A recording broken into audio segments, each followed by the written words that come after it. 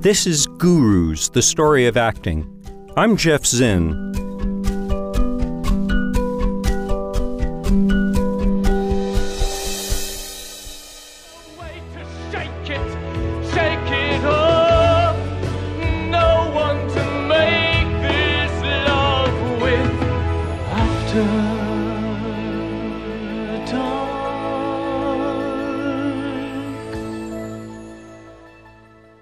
That's Michael Cerveris at the age of 25, playing the role of Ian Ware, the hot new kid from Britain, in Season 6 of the TV series Fame.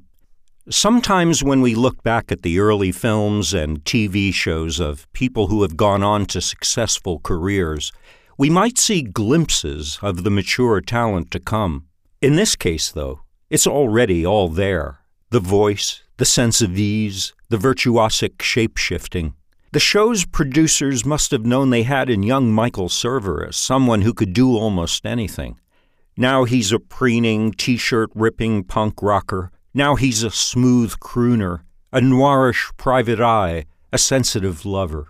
Fast forward 30 years, and Cerveris is a seasoned pro with 10 Broadway credits, 4 Tony nominations, and 2 wins. 1 for featured actor in Sondheim's Assassins, and 1 for leading actor in Fun Home. On TV, he's had major recurring roles in Fringe, Treme, The Good Wife, and currently, The Gilded Age. None of it is surprising, really, when we see all of that early promise in the young star of Fame in 1986. But how did he get there? In the following interview, I asked Michael Cerveris to talk about his training pathway. So listen, Michael, I'm very interested to hear about your training background. And at first glance, I noticed that you had gone to Yale, right? And then at second glance, I noticed that you went to Yale undergrad, which I understand the distinction.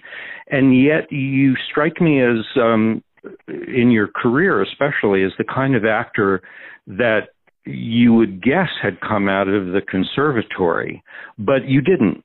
Right. So how did you get there? What was your training pathway that brought you into that space where you're able to do all those kinds of things? Well, I began on the stage at a really young age, in an amateur way. I grew up around the arts because my father and mother had both gone to Juilliard. My father's a classical pianist and my mom was a modern dance student.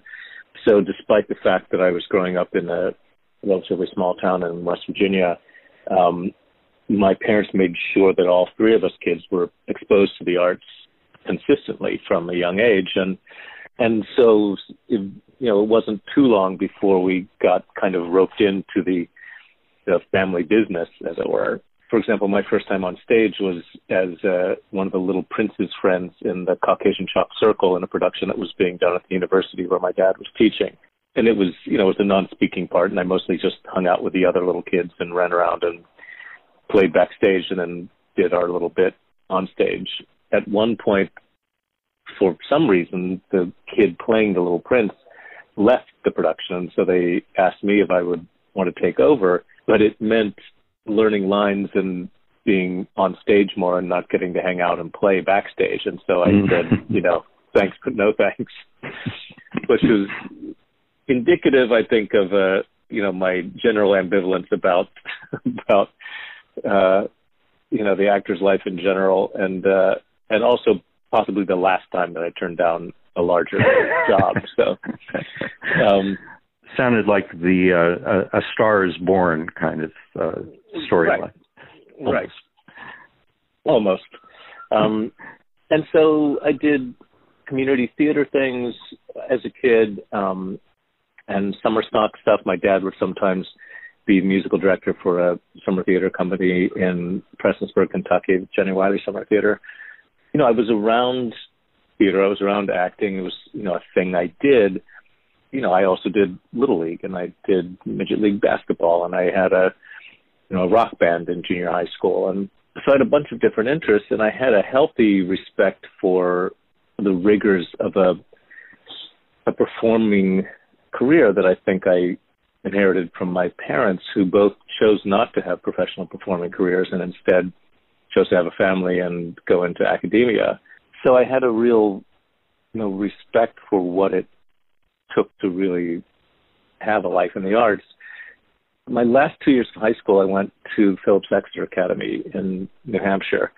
And my teacher there was a guy named B. Rodney Marriott, who was also the literary manager of the Circle Rep Theater in New York.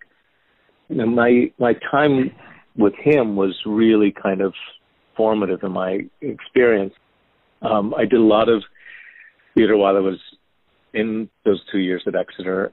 It was at a higher level and a little more serious. And also, we did Strindberg in high school because, Nice. It was Exeter. So when it came time to look at colleges, he really encouraged me to look at Yale. That was where he had gone. And he said, above all, he felt like he learned how to learn there.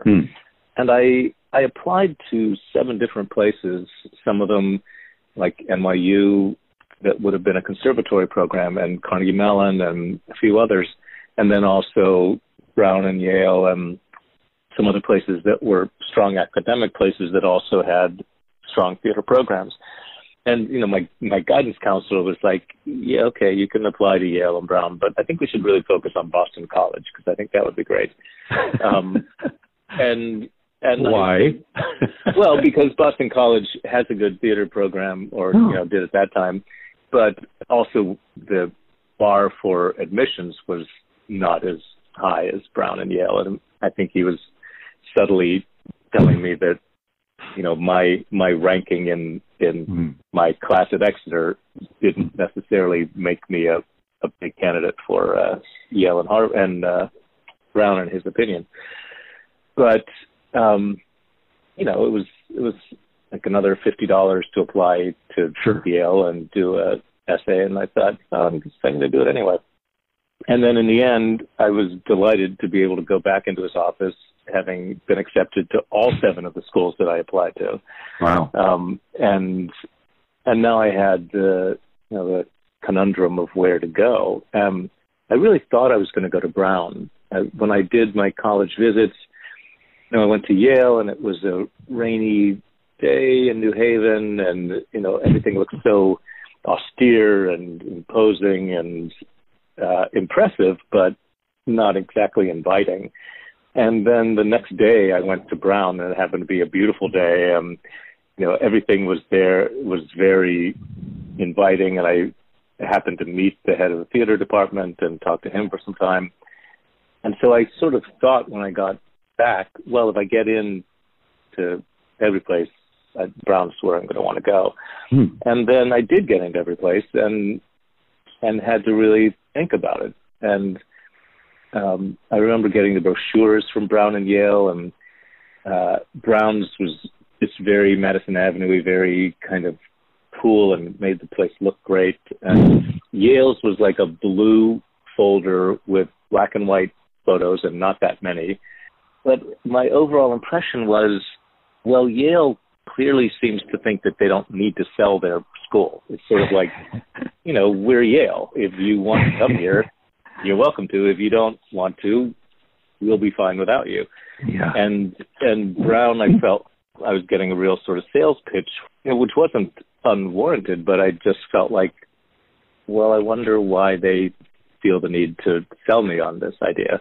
I think that was kind of it. I remember having a phone call with my sister and saying, I have to send in my acceptance thing to one of these places tomorrow. And she said, well, you're going to Yale, right? And I said, well, yeah, I guess I am. And it was kind of in that moment that the decision was made. So then I went to Yale, and the program was distinctly not a pre-professional program. There was no voice and speech. There was no movement. There was no technical theater training. Bart Toysh, who ran the program at that time, also at that time anyway, was not its own major. It was a special theater studies was a divisional major in the humanities department, but it wasn't its own department. So my degree is BA in theater studies at Yale. or in the humanities, sorry, with an emphasis in theater studies.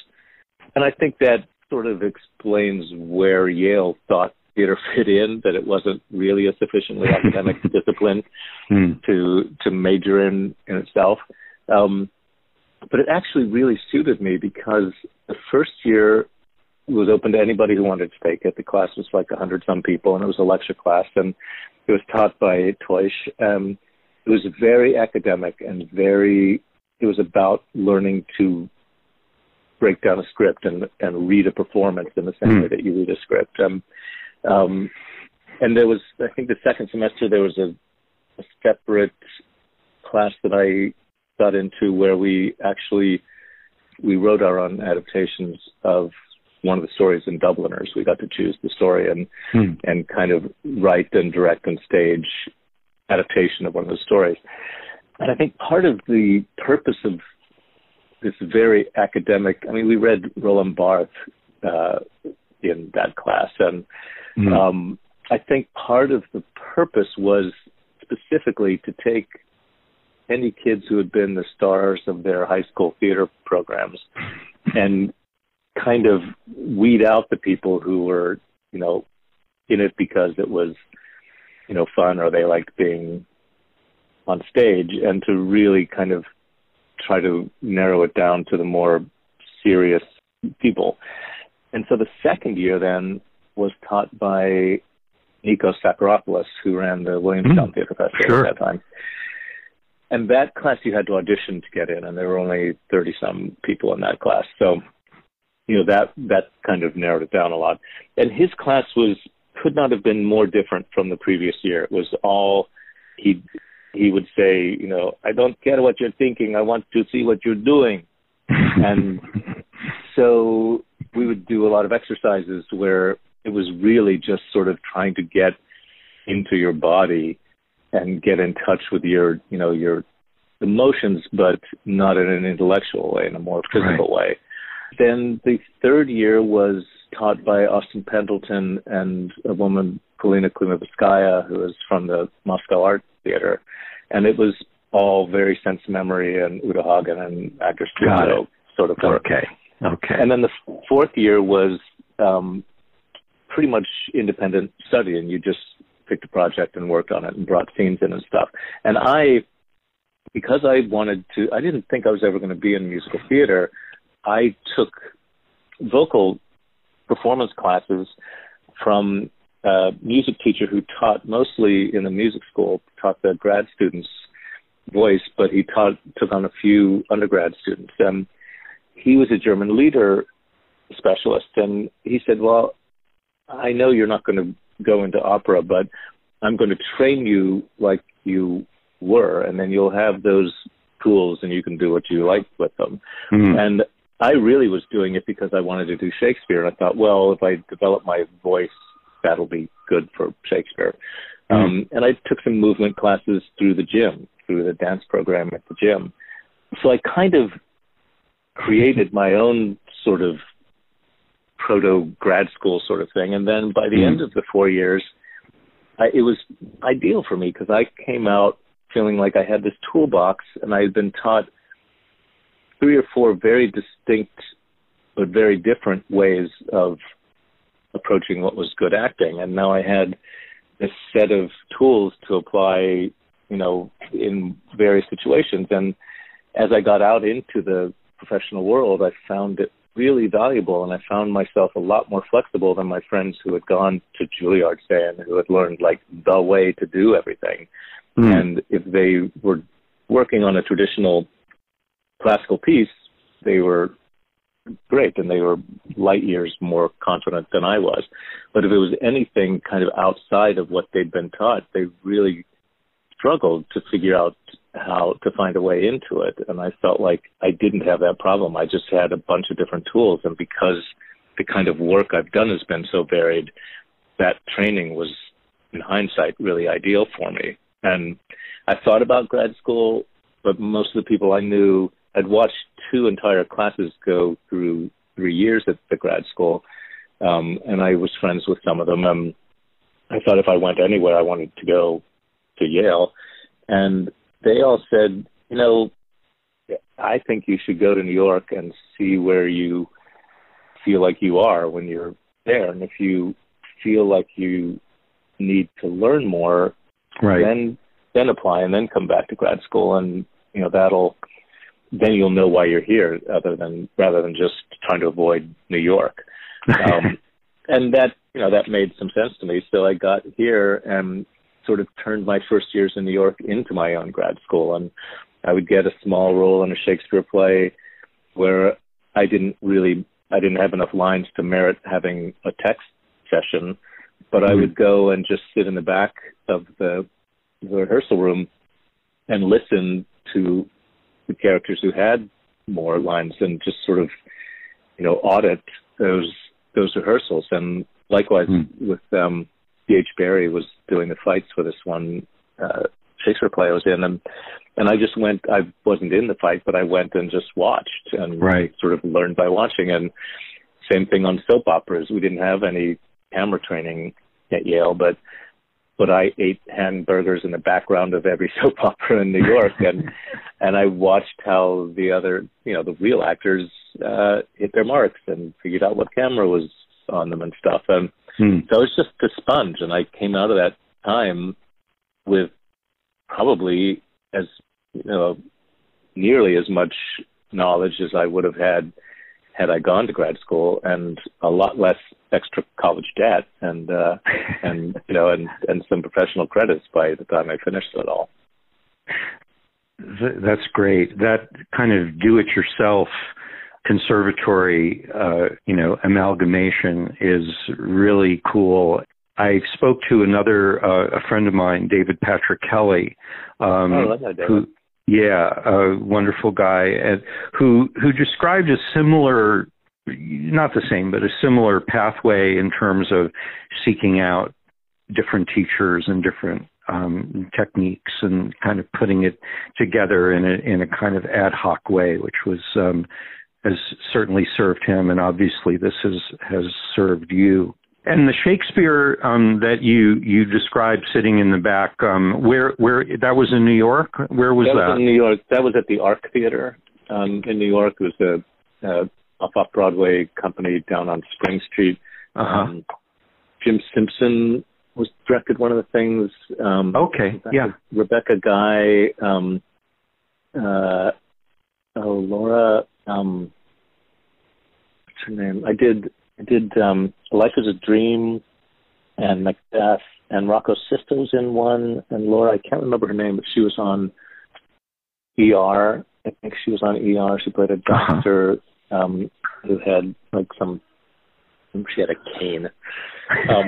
Anyway, there are a bunch of actors who, went on to do a lot of stuff, and they were, but we were all sort of young and fresh into New York. It was great. And soaking it up.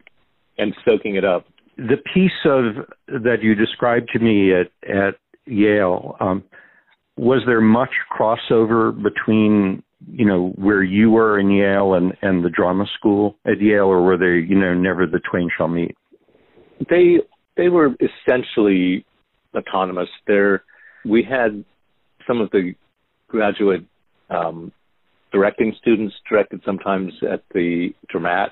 I worked with a guy named Peter Wallace, who was a grad student in directing, and he directed me in Romeo and Juliet.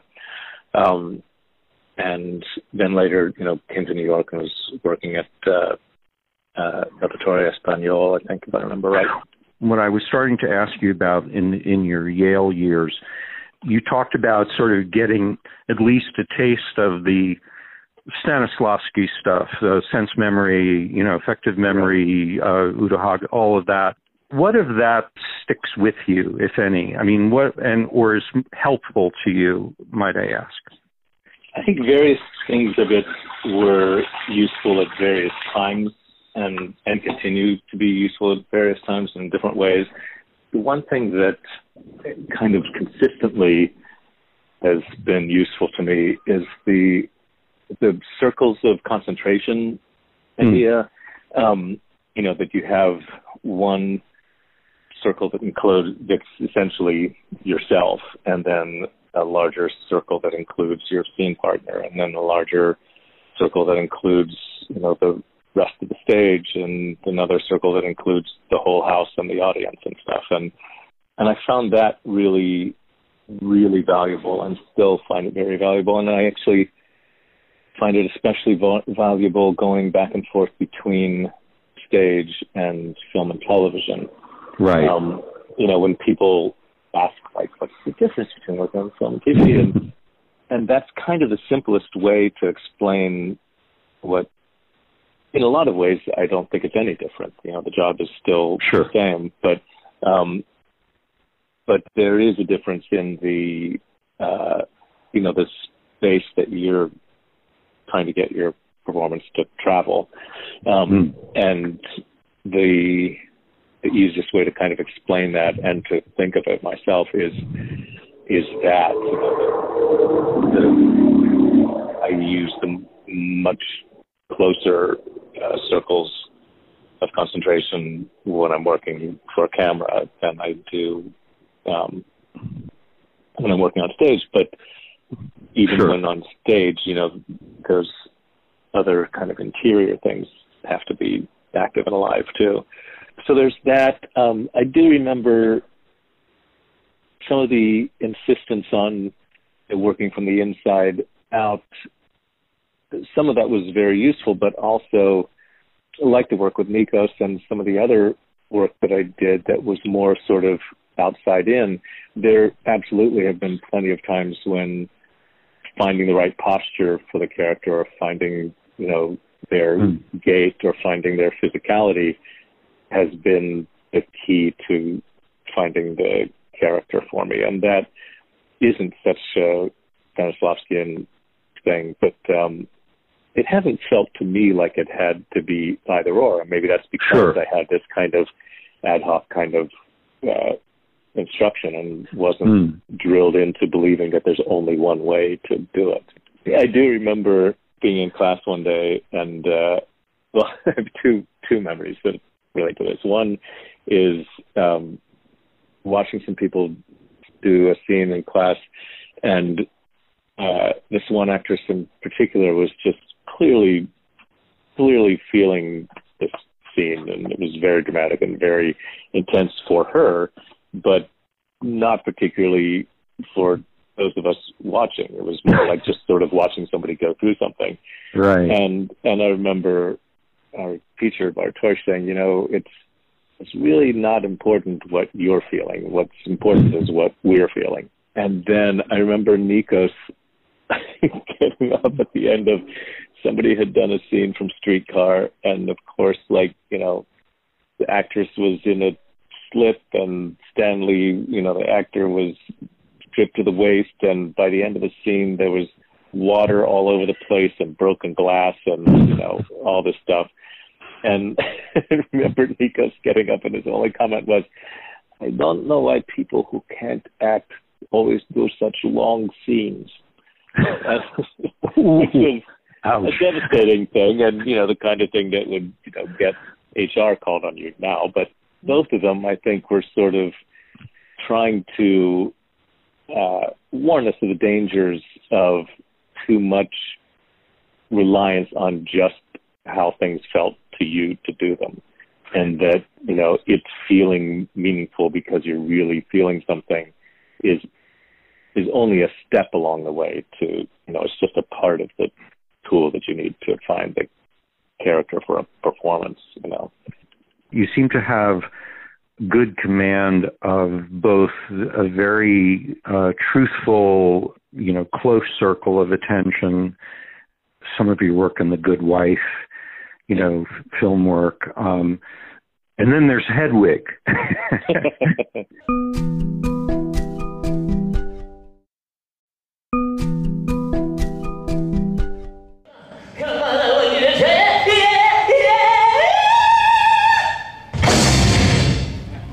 My name is Hedwig. Please welcome the angry age.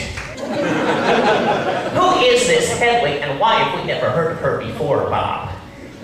Silly question I've been asking myself. Well, yes, minus the Bob.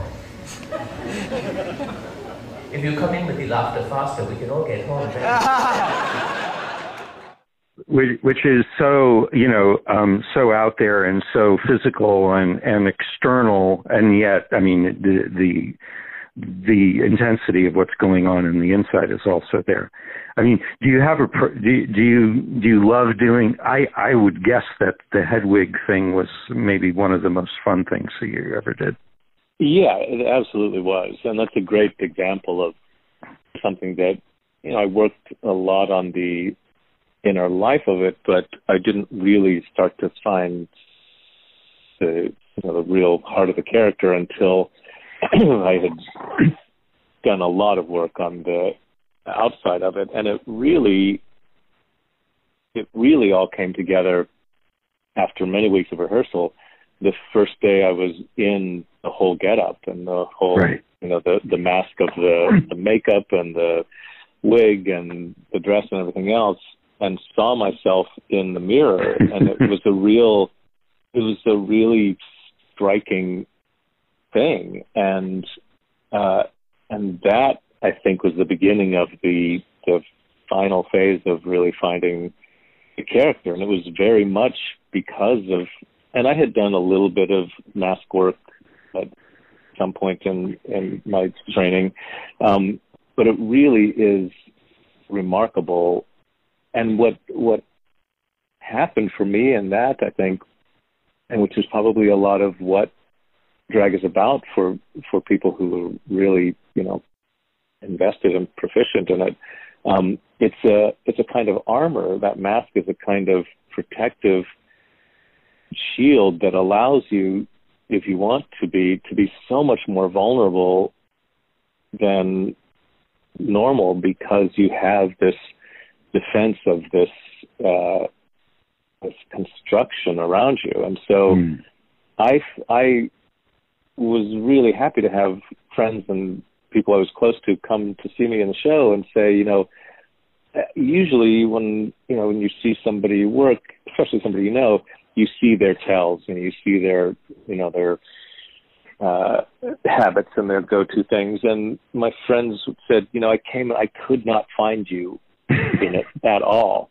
And I was, felt really, that was a great compliment. And yet at the same time, I had never felt more sincerely myself and more honest and more unguarded in a performance than I had in that. And I think it was because of the exterior of it all. So fantastic. Yeah. So it gives you permission to and protection, I suppose. Yeah.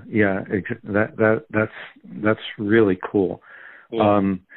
I do love that, but I also really enjoy the technical demands of trying to find some version of that freedom and that complexity in the more structured things of working in front of the camera. Where does the music fit in for you, Michael? I mean, it's obviously a big part of your work and your life, because I know you're in a group now, Loose Cattle. That was so interesting what you were saying about the training that you got at Yale in voice and how it was it was applicable to a whole bunch of different things. But can you just talk a little bit about your relationship to the music and singing? Sure. I grew up initially, I think my first exposure to singing was in choirs, and was in school, junior high choir and church choirs and that kind of thing. I studied an instrument because my father was insistent that all three of us kids pick the instrument of our choice and study it for a year, and then if we didn't want to continue past that, that was up to us. But he felt like he owed it to his profession to at least try to pass, music on to his kids. So I think we all started it with piano, but it's hard to learn something from your father at home. So I didn't last too long with that. I then in fourth grade took violin, and something about the way I played violin made them say I ought to consider the cello, and I wish now that I had followed either of those instruments because I loved both of them. But it was fourth grade, and the cool thing was to play guitar, so I switched to guitar and finished out my year and then kind of put it away. And sometime later, a couple of years later, picked it up again, kind of retaught myself by myself, and then started just teaching myself, listening to the radio and listening to records and figuring things out on my own in my room. So I did learn a couple of technical things early on, but I'm mostly self-taught as a guitar player. And as a singer, I played in choirs, and then once I started being able to play guitar, I could accompany myself, so I would do that. And I remember playing guitar and singing for folk mass and when I was growing up and being an altar boy and all of that. But it was always kind of a thing that I did for fun, but I didn't think of myself as a musician because I had in my father the example of what I thought you had to be in order to deserve to call yourself a musician. That's a real musician. Yeah, and it was years of training and being able to sight read and knowing theory and everything else, and I hadn't done any of that. I had developed my ear really well, but I couldn't read and still can't. I mean, I can kind of read relatively, but if you just put music in front of me, I'm somewhat lost, certainly on anything but singing. So I did music for fun, but never thought of it as a real career possibility. And so when I came out of Yale, I'd done a couple of recitals because my teacher insisted that I do recitals, and it was great. I did Samuel Barber music and Bernstein and some German lieder and some Italian art songs and stuff. And it was really great training, and I really did learn a great deal about how to use the mechanics of using my voice. And then when I came to New York, I studied for a little while with a guy named Calvin Remsburg, who I think at that time was in Phantom of the Opera, and just to put a book together to have for the rare occasions when I would go in on musical auditions. But I didn't do it very often and didn't get cast in any of them, which was fine because I didn't think I was interested in doing musicals. So it wasn't really until Tommy that was the first time that, and I had gotten a job in Fame, the TV series Fame. I auditioned in New York and was cast from here and went to LA. And I got that part largely because I think I came in and accompanied myself to the audition. The character was a British guitar student, and they wanted you to come in and sing a rock song. And I didn't want to trust some random accompanist on piano to accompany me for a rock song. So I thought, I'll just bring my guitar, I'll play a David Bowie song and do that.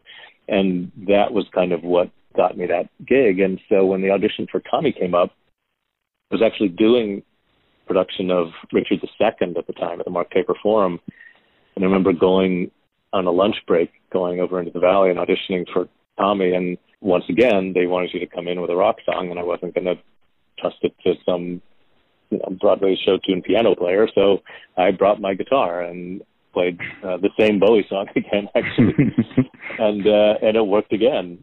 And it was funny because when I had gone out to LA to do Fame, I've always loved going out to see live music. And I'm always the one person running from the curtain at my show to try to catch the last few songs of some indie band downtown that, And when I was first doing this, like now every other guy on Broadway has a band and plays guitar, but back in those days, I was the only one I knew who was even interested in rock and roll. And when I was in LA,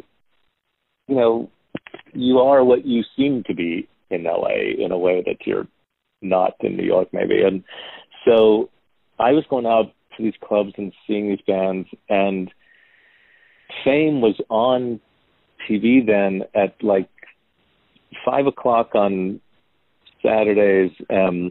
2 in the afternoon on Sundays, a rebroadcast of the week before. And so all the club kids would watch it either when they were getting ready to go out on Saturday night or when they were finally waking up on Sunday morning. And so I would go see these shows, and people recognized me from the show. And on the show, I was this English rock guitar player. So that was kind of my entree into being able to hang out with these musicians. And over time, I kind of realized, well, I mean, I'm not the greatest guitar player in the world by any stretch of the imagination, but I can play guitar at least as good as that guy, and that guy has like a 3-record deal. So maybe I should stop stopping myself from playing music just because I don't consider myself really a musician. And when I started to do that, the thing that really changed, I mean, it was interesting because I was using my voice in not a way that was trained for at all. But, for example, with Tommy, I couldn't really sing the whole score when I got the job. I sang it enough to get, 1 or 2 songs in an audition to get the job, but then to do it regularly and to rehearse it and do 8 shows a week, I added 5 notes to the top of my range. Wow. Through the exercise of learning that show, but I did it without damaging myself because I had been trained well in the mechanics of vocal production, and then the rest was just kind of stylistic interpretation and an interest in the genre of music that I was interested in. So when I started having music as a creative outlet that I had control over, it made the whole business of being an actor so much more bearable for me because I didn't have to wait for somebody to give me an opportunity by hiring me to be creative. If I wasn't working, I could just sit at home and write songs and record them on my, little 4-track cassette thing at home and put bands together and try to do shows and stuff. And I think it took a lot of the edge off every audition and being so life or death. If I don't get hired, I'll just go back and, write some more music till the next chance I get to act. And it really improved my life in general.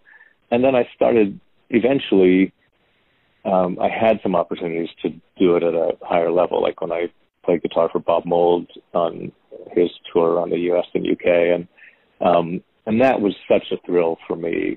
Just having somebody else carry my amps and set them up on stage was it's really exciting to me. There's still, most of the time, they're parallel paths. They don't sync up too often, except in the case of like Sweeney Todd, where I got to play guitar in the show.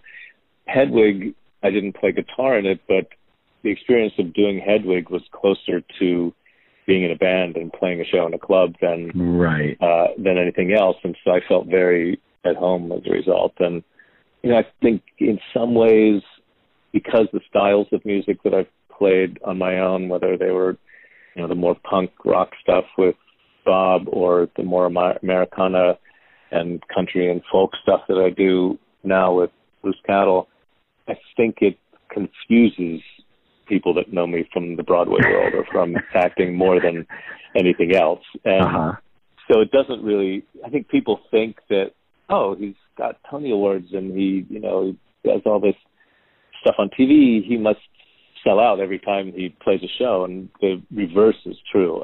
I'm mostly begging the same group of friends to come see me every time I play a show, like every other band try to go out there and do it. Do you find that singing, the act of singing, is a pure emotional release? I mean, that in a way it's easier to kind of let it out. Does that factor in at all for you? It does, definitely. And I think probably because I haven't looked to music to provide an income, I've always it's been more pure enjoyment than acting. Acting, also partly because of the characters I tend to end up playing. Acting is much more difficult and painful at times, just essentially disemboweling myself nightly for, the amusement of other people. Right. And music is just kind of freeing and fun singing. But it is interesting that with my own songs, I struggle to feel that kind of freedom because I think I'm much more self-conscious and much more, I don't have a character to hide behind or anything. And because when I sing David Bowie's song, for example, I can throw myself into it completely and unreservedly, and it's very freeing and very fun, and I love it. Then when I'm trying to put across my own songs, I don't have that sort of abandon easily, and I sometimes will try to kind of fool myself into thinking that my own songs are songs that somebody else wrote that I'm just covering as a way to kind of, get myself out of my own way. And probably only ever minimally able to do that. But when I do, it does make it a bit easier. Your comment about torturing yourself, letting your guts out on stage, that brings me to Fun Home. Yeah, well, that's a fine example of it. The song that you sing, The Edges of the World, is that must cost you. I'm scared. I had a life I thought I understood. I took it and I squeezed out every bit of life I could. But the edges of the world that held me up have gone away, and I'm falling into nothingness or flying into something so sublime. And I'm a man, I don't know, who am I now, where do I go? I can't go back, I can't find my way through. I might still break a heart or two, but when the sunlight hits the parlor wall at certain times of day, I see how fine this house could be. I see it so damn clear. Oh my God, why am I standing here?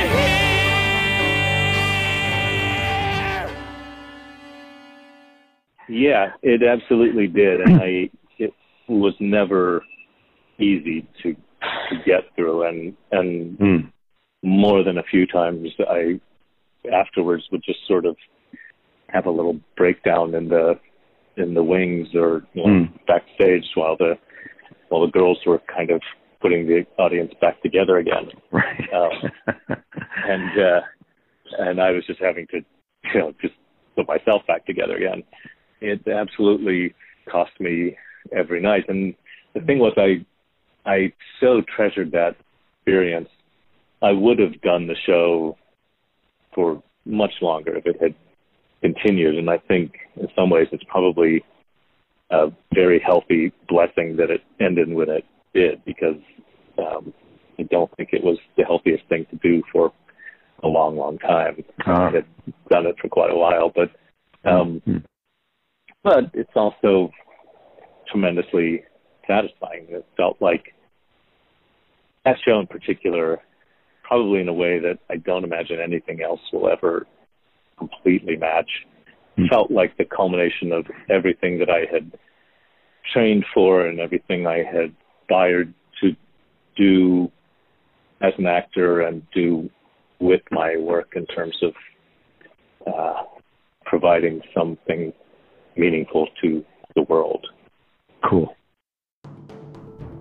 Now we come to the story of that other great strand of actor training, the one that ran parallel to the journey that began with Stanislavski, the saga of Jacques Coupeau, his lover and collaborator, Suzanne Bing, and Coupeau's nephew, Michel Saint-Denis. Around the same time that the first studio was being formed within the MAT, in Paris, Coupeau was launching his new company, Le Vieux Colombier. That's told in episodes 18 and 19, next on Gurus. Gurus, the Story of Acting, was written by me, Jeff Zinn, and is produced by Dwight Street Book Club.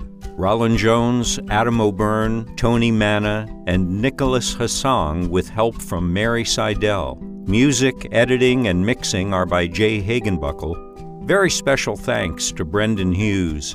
For a complete list of sources, including books, articles, and other podcasts, and a treasure trove of images, visit our website, storyofacting.com. Thanks for listening.